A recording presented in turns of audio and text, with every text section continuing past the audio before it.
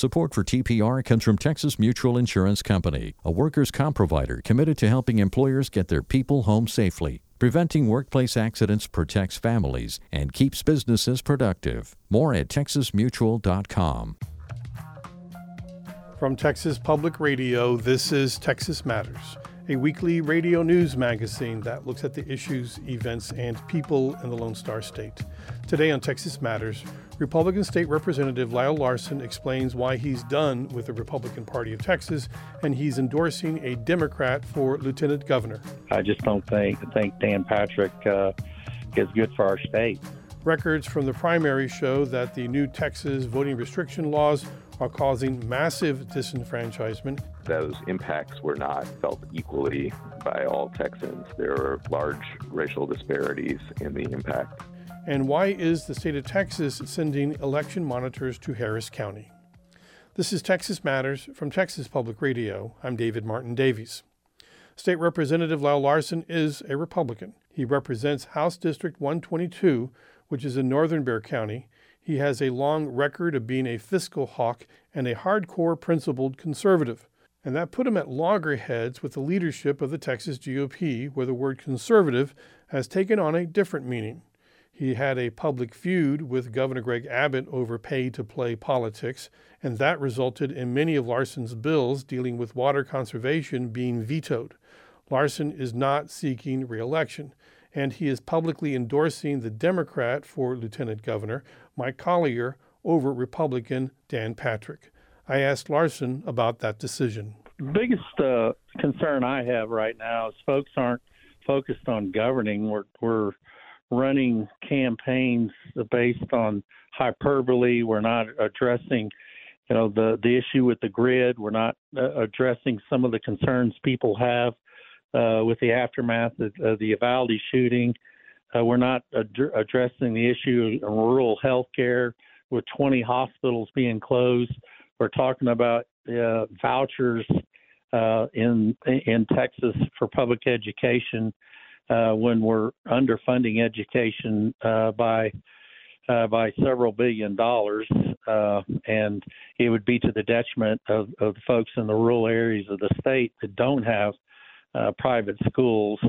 All those issues are being driven by Lieutenant Governor Patrick, and I just think that if you got somebody like Mike Collier that was a Republican, is a moderate Republican, he switched parties, and I spent 3 hours with him talking through the issues. I feel a lot more comfortable with him. The other thing is the one-party rule just doesn't work really well. It doesn't work in Washington, D.C. The Democrats control everything, and you pitch to the left, and in Texas we pitch to the right, and I just want government to function the way it's supposed to, and I think if you have a checks and balances, it's going to keep the extreme elements of either party from getting a lot of things that they want done on their agenda, because you're going to have somebody that's going to block it, and then you have more of a reasonable approach. So I think Mike Collier represents that more so than Dan Patrick. I think a lot of the cultural war issues that have come up in the state were driven by Dan Patrick, whether it be the bathroom bill or any of those issues. I want to go back to what we're responsible for. 75% of the budget in the state of Texas is healthcare and public education. And then you look at water infrastructure needs that we have, the highways, our park system, all of that. But we get caught up talking about something that really most of it's not even within the purview of state government. And we take a large amount of the legislature's time addressing issues that we're not directly responsible for. So I just think that Mike Collier would represent the people in the state of Texas better than Dan Patrick would. And, being disenfranchised with party politics altogether, both Republicans and Democrats. Partisan politics is dumbed down our government. We're no longer concerned about Texas or our country. We're worried about the Republican Party or the Democratic Party. I'm worried about getting government to do what it's supposed to do, regardless of party affiliation.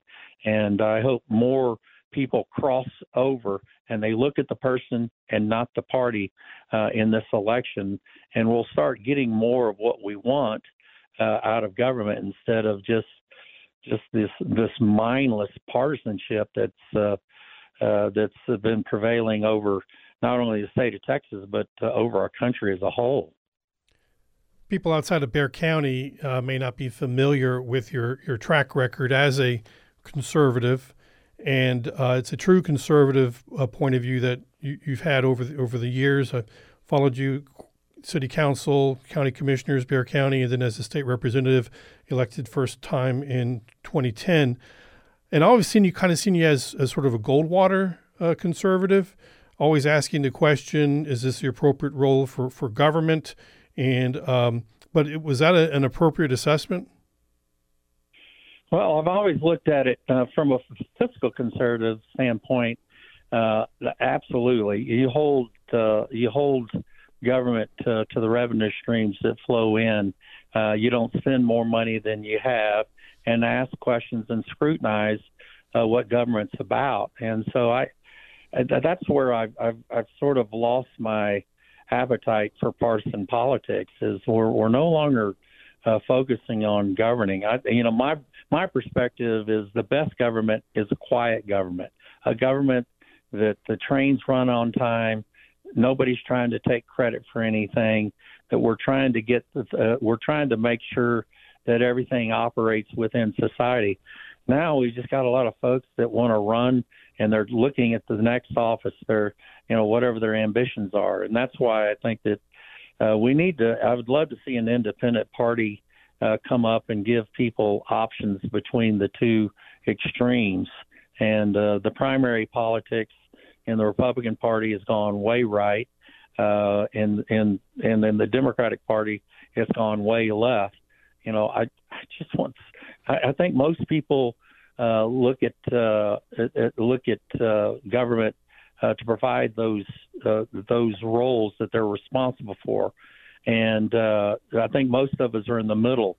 I haven't changed on the ideological spectrum. Haven't changed. I am center right.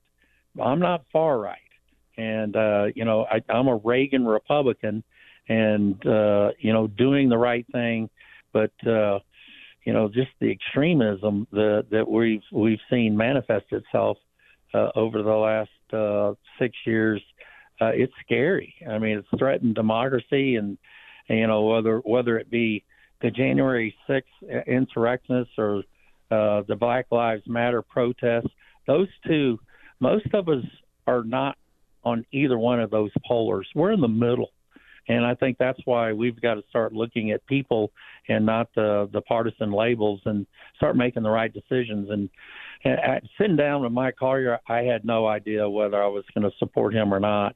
But you got somebody that's an accountant for 22 years. He's sort of boring, to be honest with you. But he's a nice gentleman.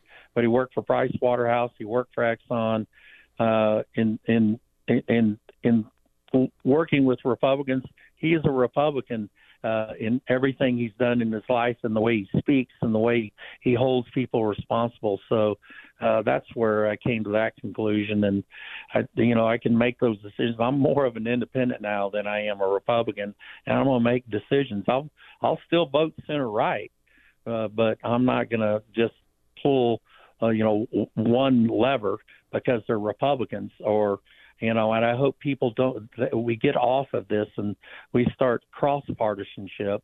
There's bipartisanship and there's non-partisanship. How about cross-partisanship, where you go across, you do your homework, you look at the individual, and you make decisions both at the national and state level and the community level. You feel like is going to serve you better in whatever office they're running for. So you were the only Republican in the House that voted against the election bill that led to the House Democrats to break quorum. You were the only Republican to vote against the so-called critical race theory bill that we had. And you also filed a bill, tried to put in an exception for rape and incest in the abortion ban, and that didn't pass. And you've also supported the expansion of Medicaid in Texas in the House. So some people would say those positions were not Republican positions. Well, I don't look at them as Republican or Democrat. I look at them as common sense, and we can break down every one of them. So I called our voters administrator in Bexar County and talked to her about any fraud that occurred during the 2020 election. And then subsequent to that, we did a $4 million audit of the 4 largest counties. We didn't find any fraud. And when we start changing laws for things that didn't transpire, I think that's a bad precedent to set.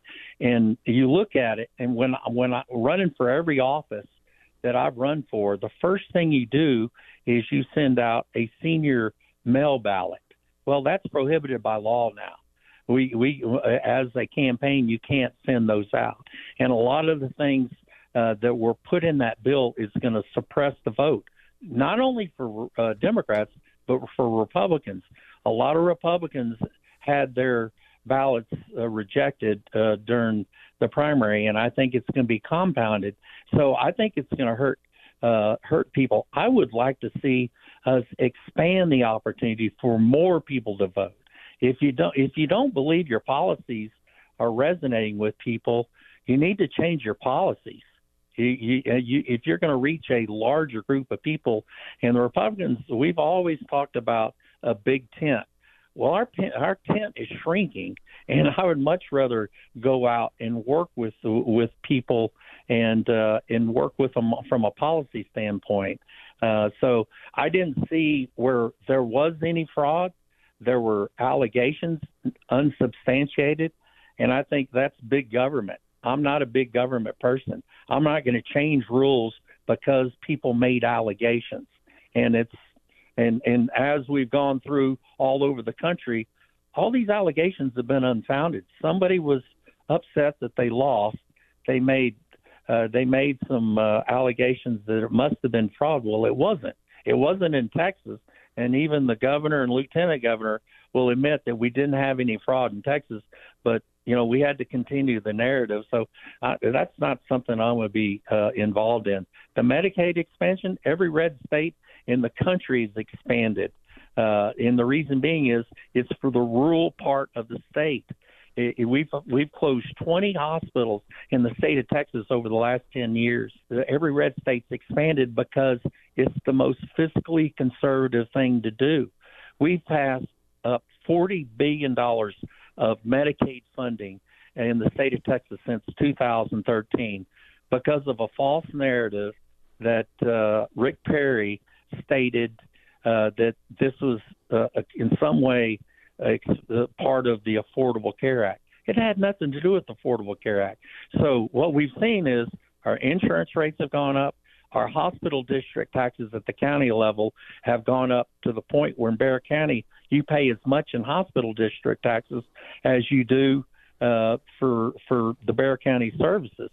It's not by any coincidence that we didn't expand Medicaid and our taxes have gone up at the local level.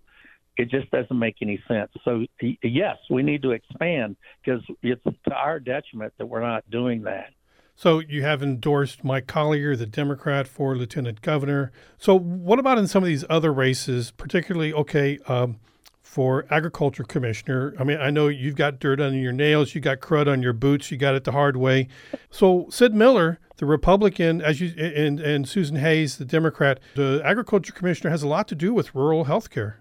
I'm not going to be involved in any other races statewide. I've met with Mike Collier. He's a former Republican. He's a moderate Democrat. I think he'd be better served. I mean, just Dan Patrick, I just don't believe is the right person to lead the Texas Senate.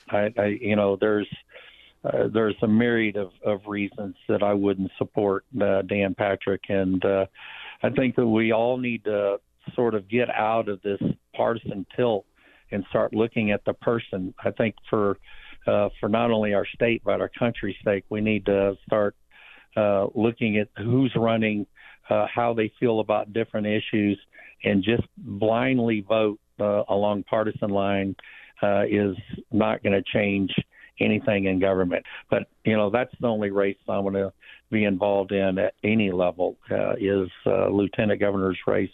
I just don't think Dan Patrick is good for our state. Lyle Larson is a Bexar County Republican and represents House District 122. He's endorsing Democrat Mike Collier for lieutenant governor. Early voting begins on Monday for the November 8th election, and this will be the first general election test for the battery of the so-called election security laws passed by the Republican-controlled legislature and signed by Governor Abbott. And if the performance during the party primary is an indicator, then many Texans who are eligible to vote will not be allowed to vote because of that law. And most of those shut-out voters will be people of color. That's according to a new report released by the Brennan Center for Justice. Sean Morales Doyle is the director of the Voting Rights Program at the Brennan Center. This one piece of Texas Senate Bill 1, that this one piece of that bill alone had a really significant impact on voting in the March primary. It led to a great deal of disenfranchisement, voters having either their applications to vote by mail or their actual mail ballots rejected, and that it also led that those impacts were not felt equally by all Texans, that there were large racial disparities in the impact of those mail ballot application and mail ballot rejections. So from the report, it says that the combination of the application and mail ballot rejection left non-white voters at least 30% more likely to have an application or mail ballot rejected than white voters. So we had this massive disenfranchisement, and it was also a significant racial component to that. That's correct. The disparities vary among different racial and ethnic groups. The largest disparity is between Asian voters and white voters. But on the whole, there's disparities between non-white voters and white voters as a result of this law. The biggest problem was putting in your voter ID number or some sort of filling in one particular area? There were applications and ballots rejected for other reasons, but we're looking here only at the applications and ballots that were rejected as a result of this one change to the rules from Texas Senate Bill 1. And that change was that people had to put an ID number on both their mail ballot application and their mail ballot. And I think at first blush that sounds to people like not that onerous of a requirement. But the devil's in the details here. If you put your driver's license number down on your application, but it turns out that your voter registration record contains your Social Security number rather than your driver's license number, your application is going to be rejected. The same is true in reverse. If you put down your Social Security number, but it's your driver's license number that's in your registration record. If you registered to vote at a time when you weren't required to put either of those numbers down, then it doesn't matter what number you put down on your application, it might be rejected. In addition, on the ballot, it's you actually, when you return your ballot, you have to put this number down a second time, but this time on the envelope of your ballot. And because it's not okay to make people put an identifying number like that on the outside of a ballot envelope that's going to be public in the mail, it's necessary for security reasons that you have to put that number under the flap of the envelope. And so I think another problem here is just that a lot of people missed it and didn't realize that they needed to put that number down. And so just this one little change to the rules had a really disastrous impact in the March primary. I mean, we're talking about more than 20,000 ballots rejected. And that's in a primary election. Obviously, there's going to be far more voting in November. So that number strikes me, particularly when we're talking about concerns about voter fraud or illegal voting in Texas. And then we hear such minuscule numbers of votes that were cast illegally in the state. I mean, we're talking like a handful, 5, 10, 20, maybe, perhaps. So the state is willing to prevent 20,000 people from being able to vote because of the concern that maybe 5 people would vote illegally. Does that sound like a good exchange? Right. Well, and I think it's a great point, but I also think it's worth emphasizing that what we're studying here is just one change that SB 1 made. And SB 1 was this omnibus bill. It contained many, many new restrictions on voting. And we look at just one of them, we're talking about 20,000 ballots being rejected. So the impact of this law is surely going to be much, much larger than that. And as you said, this is a solution in search of a problem. These are eligible voters who are having their ballots rejected. So tens of thousands of Texans that have a right to vote are being prevented from casting their ballots by just one provision of SB 1. To what end? To stop a non-existent problem with people casting ballots illegally.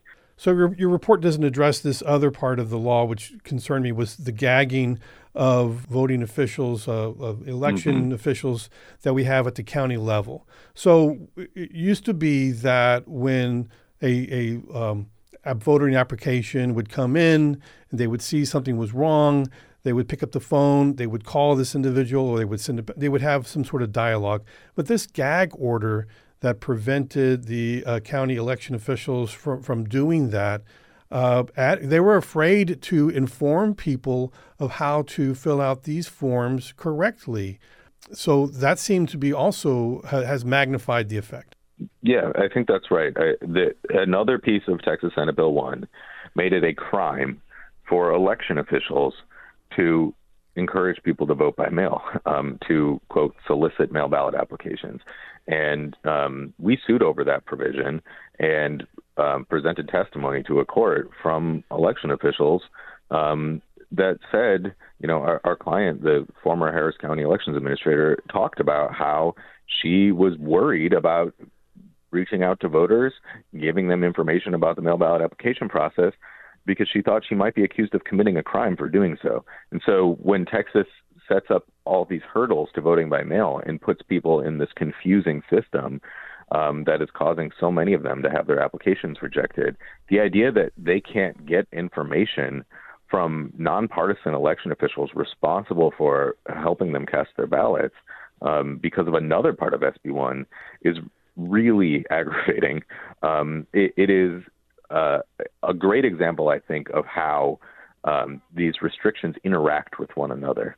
Sean Morales Doyle is the director of the Voting Rights Program at the Brennan Center. In an unprecedented move, the state of Texas is sending special election monitors to Harris County. Houston and other county officials say they don't trust these monitors, and the Texas Civil Rights Project says there's a good reason to suspect this move as being in bad faith. Joaquin Gonzalez is the senior supervising attorney for the Voting Rights Program at the Texas Civil Rights Project. Well, the concerns come from the broader context of this.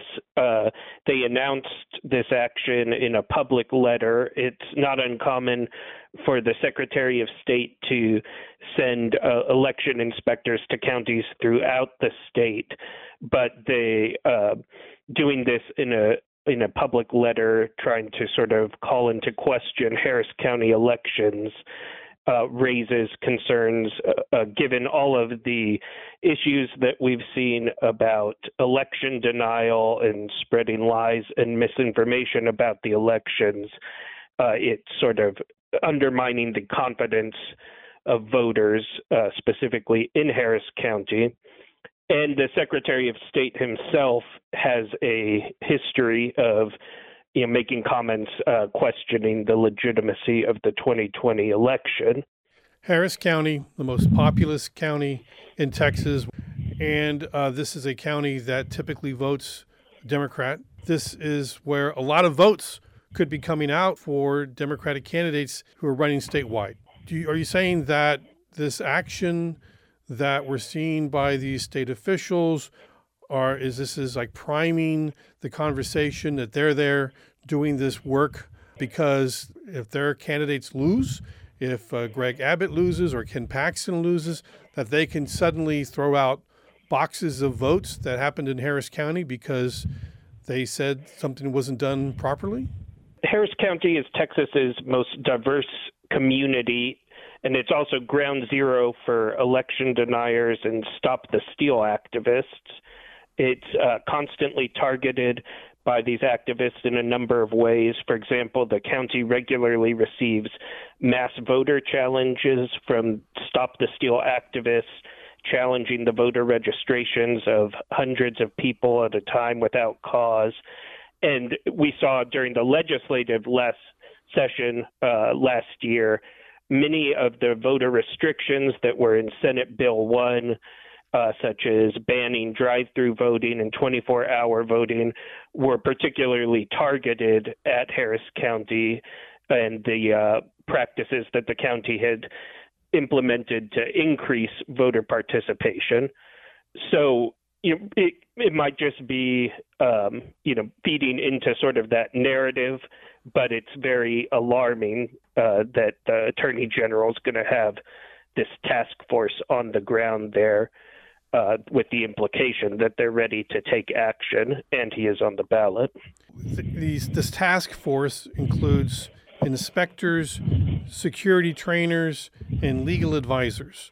Do we have any idea what these people can do, what they can't do? Can they keep people from voting? Can they do on-the-spot challenges to people and say, I don't think you should vote, and they keep them from voting? Or can they throw out votes? Do they have a lot of power? They shouldn't. Under the plain letter of the election code, it sets out what the inspectors can do. And again, these inspectors go throughout the state in every county, so it's weird that they're doing this with a public letter. But those inspectors are just there to observe and take notes, and then they report any issues back to the Secretary of State's office. The Attorney General is not supposed to be able to take any actions without a court order, so they would have to go to court first. But we are certainly worried just, when things are happening in the moment and on the ground, and some of the things we've seen going on in other states, just the turmoil that it might cause having all these extra actors there in the room. Yeah, we have early voting already happening in a couple of other states, and there are reports on the ground of intimidation, people who are trying to challenge people like on the street corner. Having more people like these inspectors and security trainers and legal advisors, are you saying, could that be a voter intimidation?